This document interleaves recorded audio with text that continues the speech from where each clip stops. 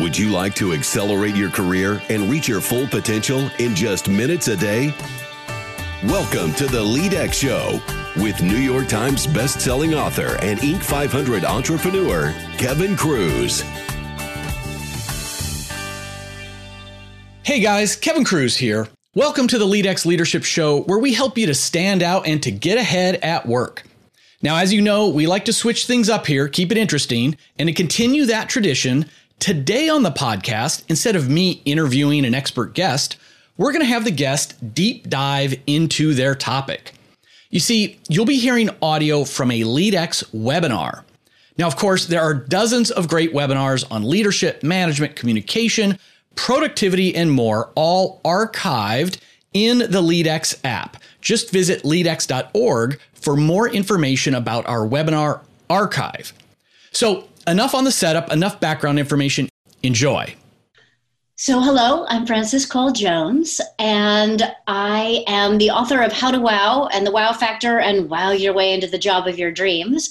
And today I'm going to be talking about 10 things that you can do today to wow tomorrow. Because I really think it's important to have as much practical application information as possible.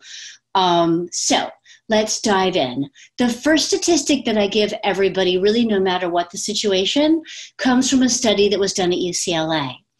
And what they discovered is that if there is ever any discrepancy between the words that you're saying and what your voice is doing while you're talking or what your body's doing while you're speaking, people tend to believe what's not being said. To the point that actually people only remember about 7% of what you're saying. So 38% of your impact comes from your tonal quality, and then 55% comes from what your body is doing while you're talking. So what I'm going to talk a little bit about today is, okay, given that, how do you make the words that you're going to be saying as memorable as possible? And then how do you organize your physicality and your tonality so that nothing detracts from what you're trying to get done? Yale University did a study of the 12 most persuasive words in the English language, and what they discovered is that the most persuasive word in the English language is you. So the more that you can, when you're talking to people, be like, as I'm sure you know, and as I'm sure you've heard, and when I was thinking about talking to you today, and it makes sense, right? Because everyone gets up in the morning, and you are the hero of your story. And then if you bump into someone who seems to feel the same way, you're like, I really like them. I don't know why, but I do. So beginning to frame everything in that context. The next statistic I give people comes from a social psychologist named Ellen Langer, who is at Harvard these days. And what she discovered is that there's one word in the English language that increases the possibility of cooperation from 60 to 94%. And that word is because. So I wanted to talk to you today because. And again, what happens is you get up in the morning and you're so super clear on why you need something done that you forget to spell it out for other people. And what I tell my clients is, this works just as well in real life as it does in a business context. If you're at the supermarket and somebody cuts the line, you're pissed about it, right? But if they turn to you and they say, do you mind if I cut the line because I'm late to pick up my kids at school? You're going to let the line cut go. You'll probably still be a little bit pissed about it, but you're going to let the line cut go. So you plus because. And then the third part of this, and really this is the formula for getting people to do what you want them to do for you anytime, comes from the Duncan Hines cake mix marketing team. And what they discovered over at Duncan Hines is that when they have you at home add the egg to the mix, you're like, I baked, right? I contributed to the cake. And there's no reason for that, because there is powdered egg. They have that technology. But do you know the mixes that you buy and it says that, just add water, and you feel sad about yourself and you're being manipulated? So how does that work again in a business context? It's figuring out in any situation, what is the egg? Where does what you want or need to have happen intersect with the person you're speaking with? How is it going to make their hopes and dreams come true? And I'll tell you a story to make my point about this for a couple of reasons. Studies show that people remember stories longer, they trust them more, and they repeat them more accurately. So I was working one day with an actress who was going in to read for a really, really strong female part. And I said to her, I said, okay, so why do you want to play this part? And she said, I love this part, and I feel like I was born to play this part. And I thought, oh, that's so nice. But let's look for the egg. So we looked at the resume of the gentleman that she was meeting with. And, for those of you who are old enough to have seen these movies in theaters, or if you've seen them on Turner Classic Movies, he had produced both Kramer versus Kramer and Fatal Attraction. Sorry, that sound was my dog deciding to shake his collar. And as you know, those are two really super strong female parts. Those are game-changing female roles. So she was able to go into a meeting with him and say, I was so excited when I found out it was you, because you are the person who created these iconic female characters. It came as no surprise to me that you would buy this script, right? And that was his egg. That's what he was contributing to her success. So you plus because plus the egg is going to get you into the mindset and into the hopes and dreams of the people that you're speaking with. So as I mentioned, people remember stories longer, they trust them more, and they repeat them more accurately. What they also do is they keep you away from what's known in my business as useless modifiers. It's great, it's amazing, it's awesome, it's incredible, it's so cool. And you don't know what I'm talking about. Like I could be talking about my cell phone, or I could be talking about my sandwich. So you always need to give me a little bit of a story about why. How is your product or service going to make my life better? Or if you're interviewing for a job and someone says to you, tell me about yourself. It's one of those seemingly innocuous questions where so much can go wrong. And so really the answer to tell me about yourself is, your job description says that you're looking for somebody who can do X. And not only can I do X, I can also do Y and I can do Z. So again, it's a story about yourself that keeps you away from useless modifiers. Like, I'm a really great leader. I'm just an amazing leader. I really love to lead people. And nothing is happening in the person's brain. So those are some of the ways that you can make the words that you're going to be saying as memorable as possible. A few other things I want you to think about is that if you're building, for example, a PowerPoint presentation, or if you're putting together a speech of any kind, you want to keep in mind the rule of 3, which is that we can only remember 3 things, and at point 4, we stop listening. And that's why it's, 3 pigs and 3 bears and 3 musketeers. And, there are only 3 wishes in every fairy story. The genie never comes out of the lamp and gives you 4 because your brain shuts down. So again, as you begin to talk to people, if you want to come up with 3 things they should remember about your product or about you, just make sure it's 3 and then don't keep talking. Okay, so those are some of the ways to make the words that you're going to be saying as memorable as possible. As I mentioned earlier, 38% of your impact comes from your tonal quality, so what your voice is doing while you're speaking. And this is as seemingly small as, when you meet people, and I'm sure you've had this experience, is you'll go to a networking event and someone will be like, say, I'm really happy to meet you. And they don't sound happy and they don't look happy. So you automatically don't really find them sincere.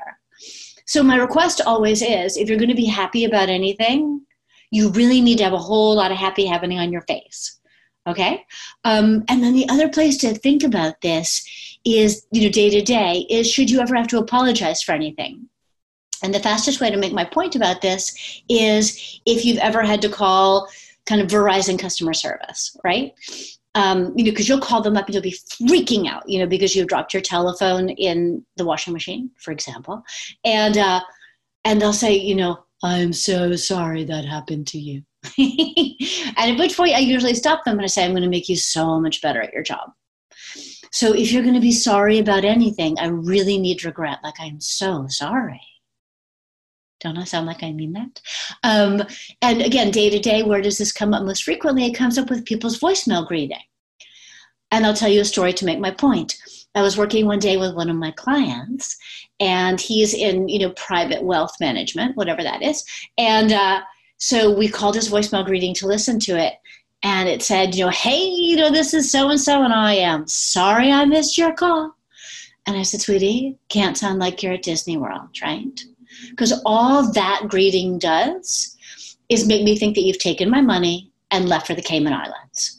So if you're going to be sorry, I really need genuine regret in your tone. Okay, so there are a few places this doesn't work. If, for example, you're working with somebody, if you were working customer service and someone's called in and they're very upset and you've been genuinely sorry and you've meant it and your tone has sounded that way, and you've wallowed with them and you've looped them and you've offered them choices and they're really not letting go of it, then you want to channel what I refer to as your inner New York restaurant hostess. And she's the one who, if you get to the restaurant, she's like, oh, your table's going to be another half an hour. And you're like, all right, because there's such a really bizarre disconnect between how happy she seems about the information that you're getting and the words that are coming out of her mouth. So again, this is kind of the last resort when you need to. But as my client mentioned to me the other day, she's finding it super useful with her teenagers. Because these days she's just saying to them, oh, no, you can't have the car keys. Okay, bye-bye. And they're just, folding because they find it so weird that mom seems so happy, but they're not getting the car. So you want to think about that with your tone. If you do a lot of work on conference calls or if you do, telephone interviews, I always do recommend doing them standing because standing automatically gives your voice so much more energy and enthusiasm.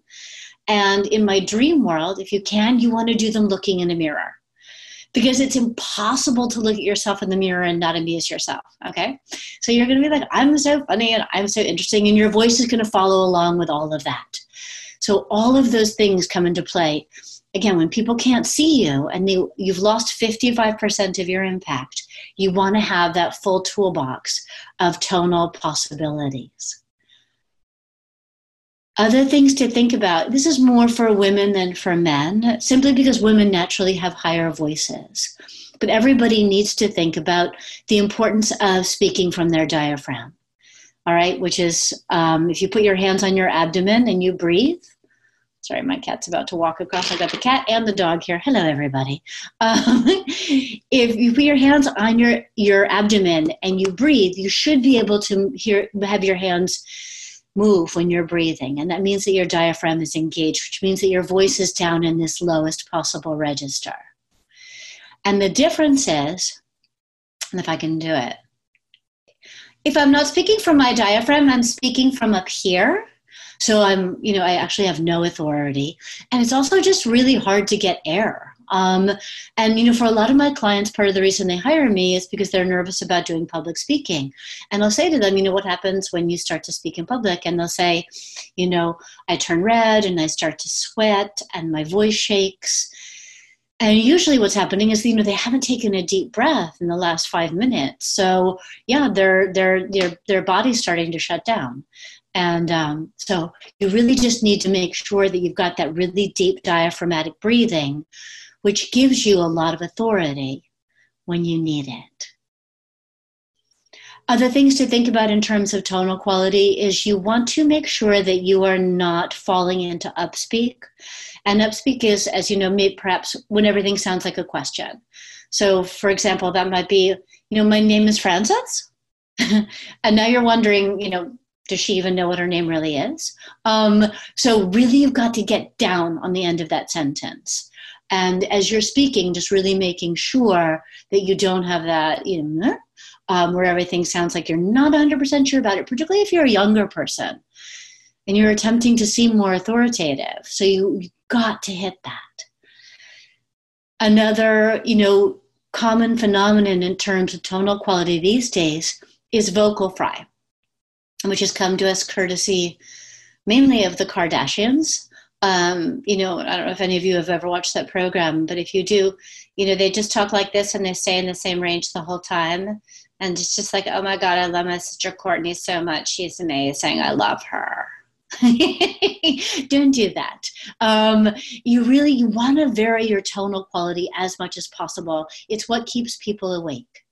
So if you're not sure about how that's done or even how to practice, a really great and easy way to do that is if you ever have to read children's books to your own kids, to your nephews and nieces, really to anybody, because it's impossible, if you're reading, it's always like there's a mama bear and a papa and there's a baby bear, and you really get to see what happens with the tone of your voice.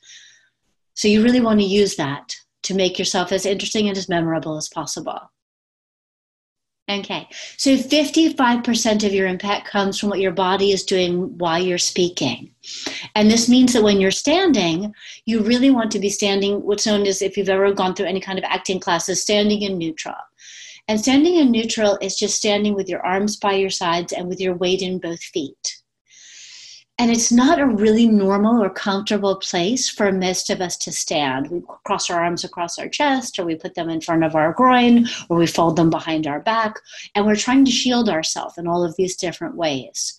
But the easiest way to seem authoritative and in command of the situation is just to allow your arms to hang by your sides, and again, to keep your weight in both feet.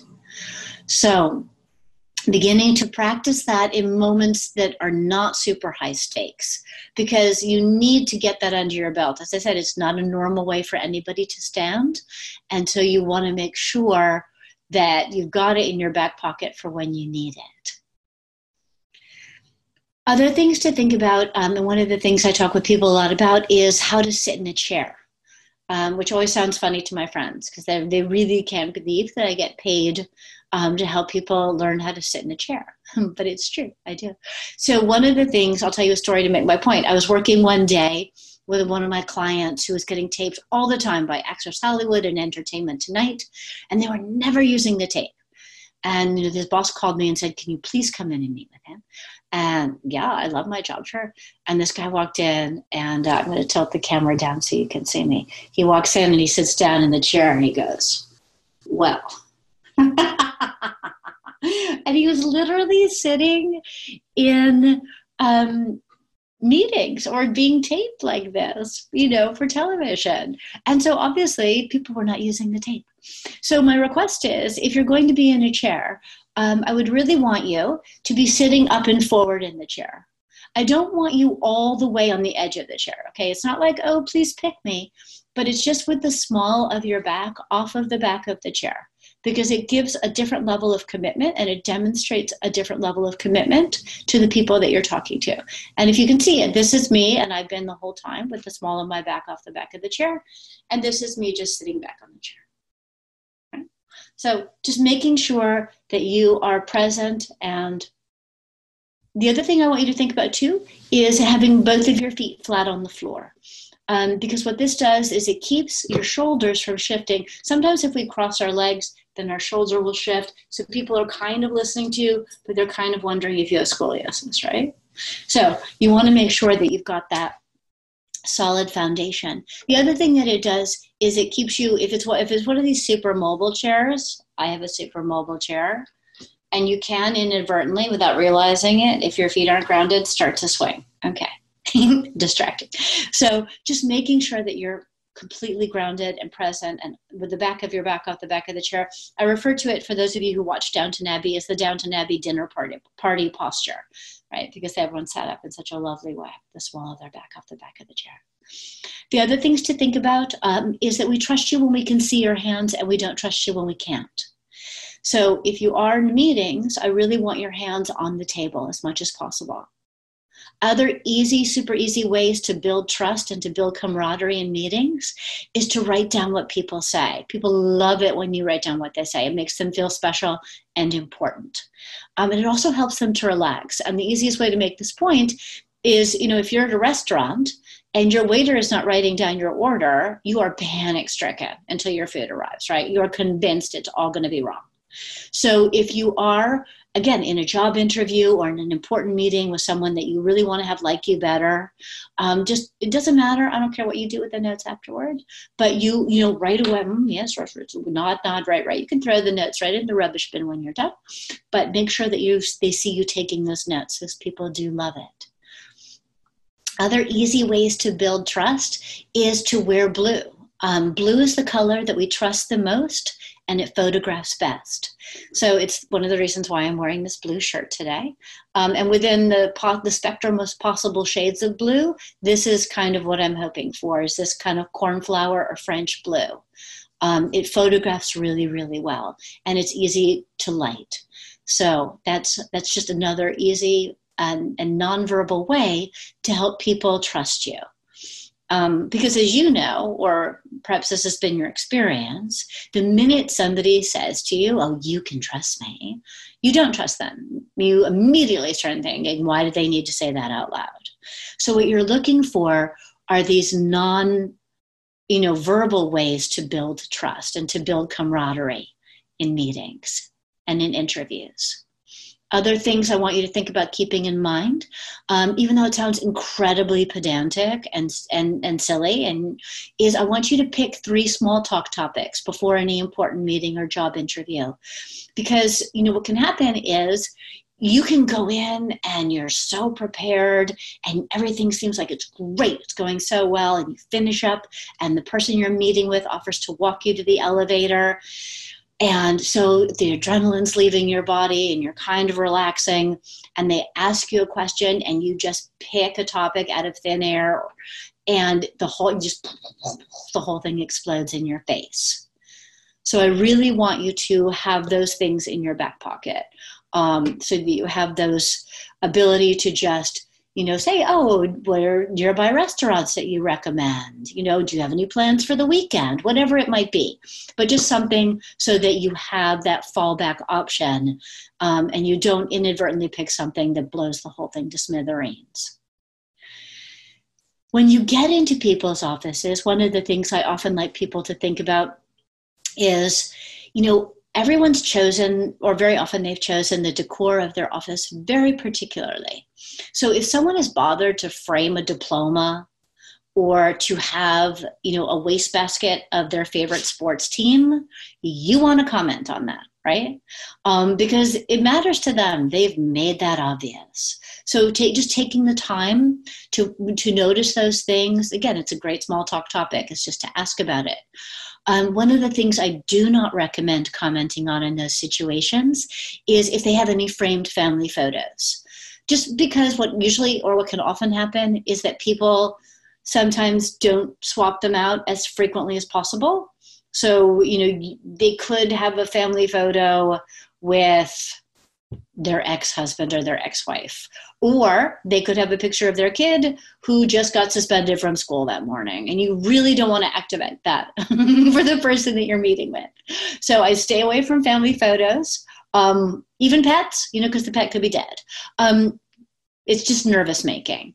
So yes, those are just, again, really simple and easy ways to build camaraderie with people as you meet with them. Another thing that I like to recommend is if you're offered coffee or you're offered water, any of those things, just say yes. Yes, thank you. You don't need to get crazy. If someone says, do you want coffee? You don't need to say, I'd like a mocha chocolate cappuccino with 6 Splendas. Just, yes, thank you. It's a nice thing to do. The other thing that water is useful for is if you're in a meeting where people seem to be super contentious,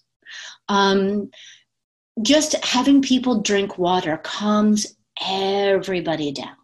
So if I'm going into a meeting where I know people are super stressed, or it's likely to be filled with a little bit of aggression, it's really, really useful to have a few glasses and a pitcher of water. And when emotions start running high, you can just fill a few glasses and pass it around, because it's literally impossible to be angry and drink water at the same time.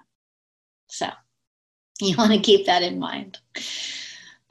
Just in the few minutes I have left, one of the things that I think is always interesting and fun to talk about is negotiation.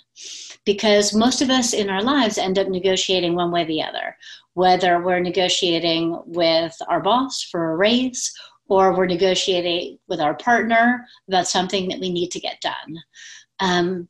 A few things that I want you to think about is I want your ask to be super clear. Okay, so you don't want anybody guessing about whether or not you're asking for a raise, and you don't want anybody guessing about what it is that you need to have accomplished. And even though it seems really, really crazy to have to spell it out in microscopic detail, it's a smart thing to do. So, again, if you're talking to your spouse and you say, please take out the garbage, you really need to say, this is what that looks like to me. It means you get the garbage, you tie the sack, you take it to the garbage bin. You put the lid on the garbage bin when you're done with it. You come back in, you put a new bag in the container, right? Because the job isn't done. Because if I then open the garbage area and I have to find the bag. All right. So being super specific. Same. If you're saying to your boss, I'd really like to start talking to you about flex time. Flex time might mean something very different to your boss than it does to you. He or she might think that means you want Fridays off. Instead, you want to be able to leave at 3 p.m. every day. So you really need to be super specific. I want to talk to you about flex time. That looks like me arriving at 11 a.m. That looks like me taking Fridays off. Be super specific. Another thing to think about with negotiation is you don't want to pounce on people because it just makes them tense. So you want to set up that time to talk to the person before you begin making your super clear ask. And when you make that request for the time, you want to make it clear that they're not in trouble. So I want to talk to you about something that's important to me. Can you let me know when would be a good time for you? Okay? Just don't pounce on people. And also the other thing is it forces you to get organized and come up with your clear ask. The final thing to think about with negotiation in the time I have left is once you make your request, you need to stop talking. Because what happens a lot is we'll say, I'm really hoping for flex time. And for me, that would look like I would come in at 11 and I would leave at 3 and I wouldn't take lunch. But I understand if that's really hard for you. And so if you don't want to do that, no, don't start doing other people's negotiating for them. Make your request and then stop talking. So on that note, I'm going to take my own good advice. I'm going to stop talking because I know I've been talking for quite a while. And I really do thank you for your attention and for tuning in today. If you want to know more, as I mentioned, I've got 3 books, How to Wow, The Wow Factor, and Wow Your Way into the Job of Your Dreams. You can find them on my website, franciscolejones.com. You can also find there an Ask a Question button. And those questions roll directly to my cell phone, and I do answer all of them. Maybe not within 24 hours, but I will answer all of them. So please do, if you have any questions about anything I've said today, or if you have any questions about what's going on in your life, send me a note. I'm happy to respond. And thank you. Friends, if you like this episode of the LeadX Leadership Podcast, please take a minute, leave a rating on iTunes or Stitcher. Ratings are invaluable for attracting new listeners. And I like to convert those listeners into leaders because I'm on a mission to spark 100 million leaders in the next 10 years. And if you want to become the boss everyone fights to work for and nobody wants to leave, check out the LeadX platform with Coach Amanda at leadx.org. And if you have 10 or more managers who could use some binge-worthy training, send me an email at info@leadx.org, LEADX.org, and we'll talk about getting you set up with a totally free pilot for those managers. See if they like it. If they don't, that's fine. We go away. Part as friends. But if they love it, you've just found yourself a new resource for them. Remember, leadership is influence. You're always leading. How are you going to lead today?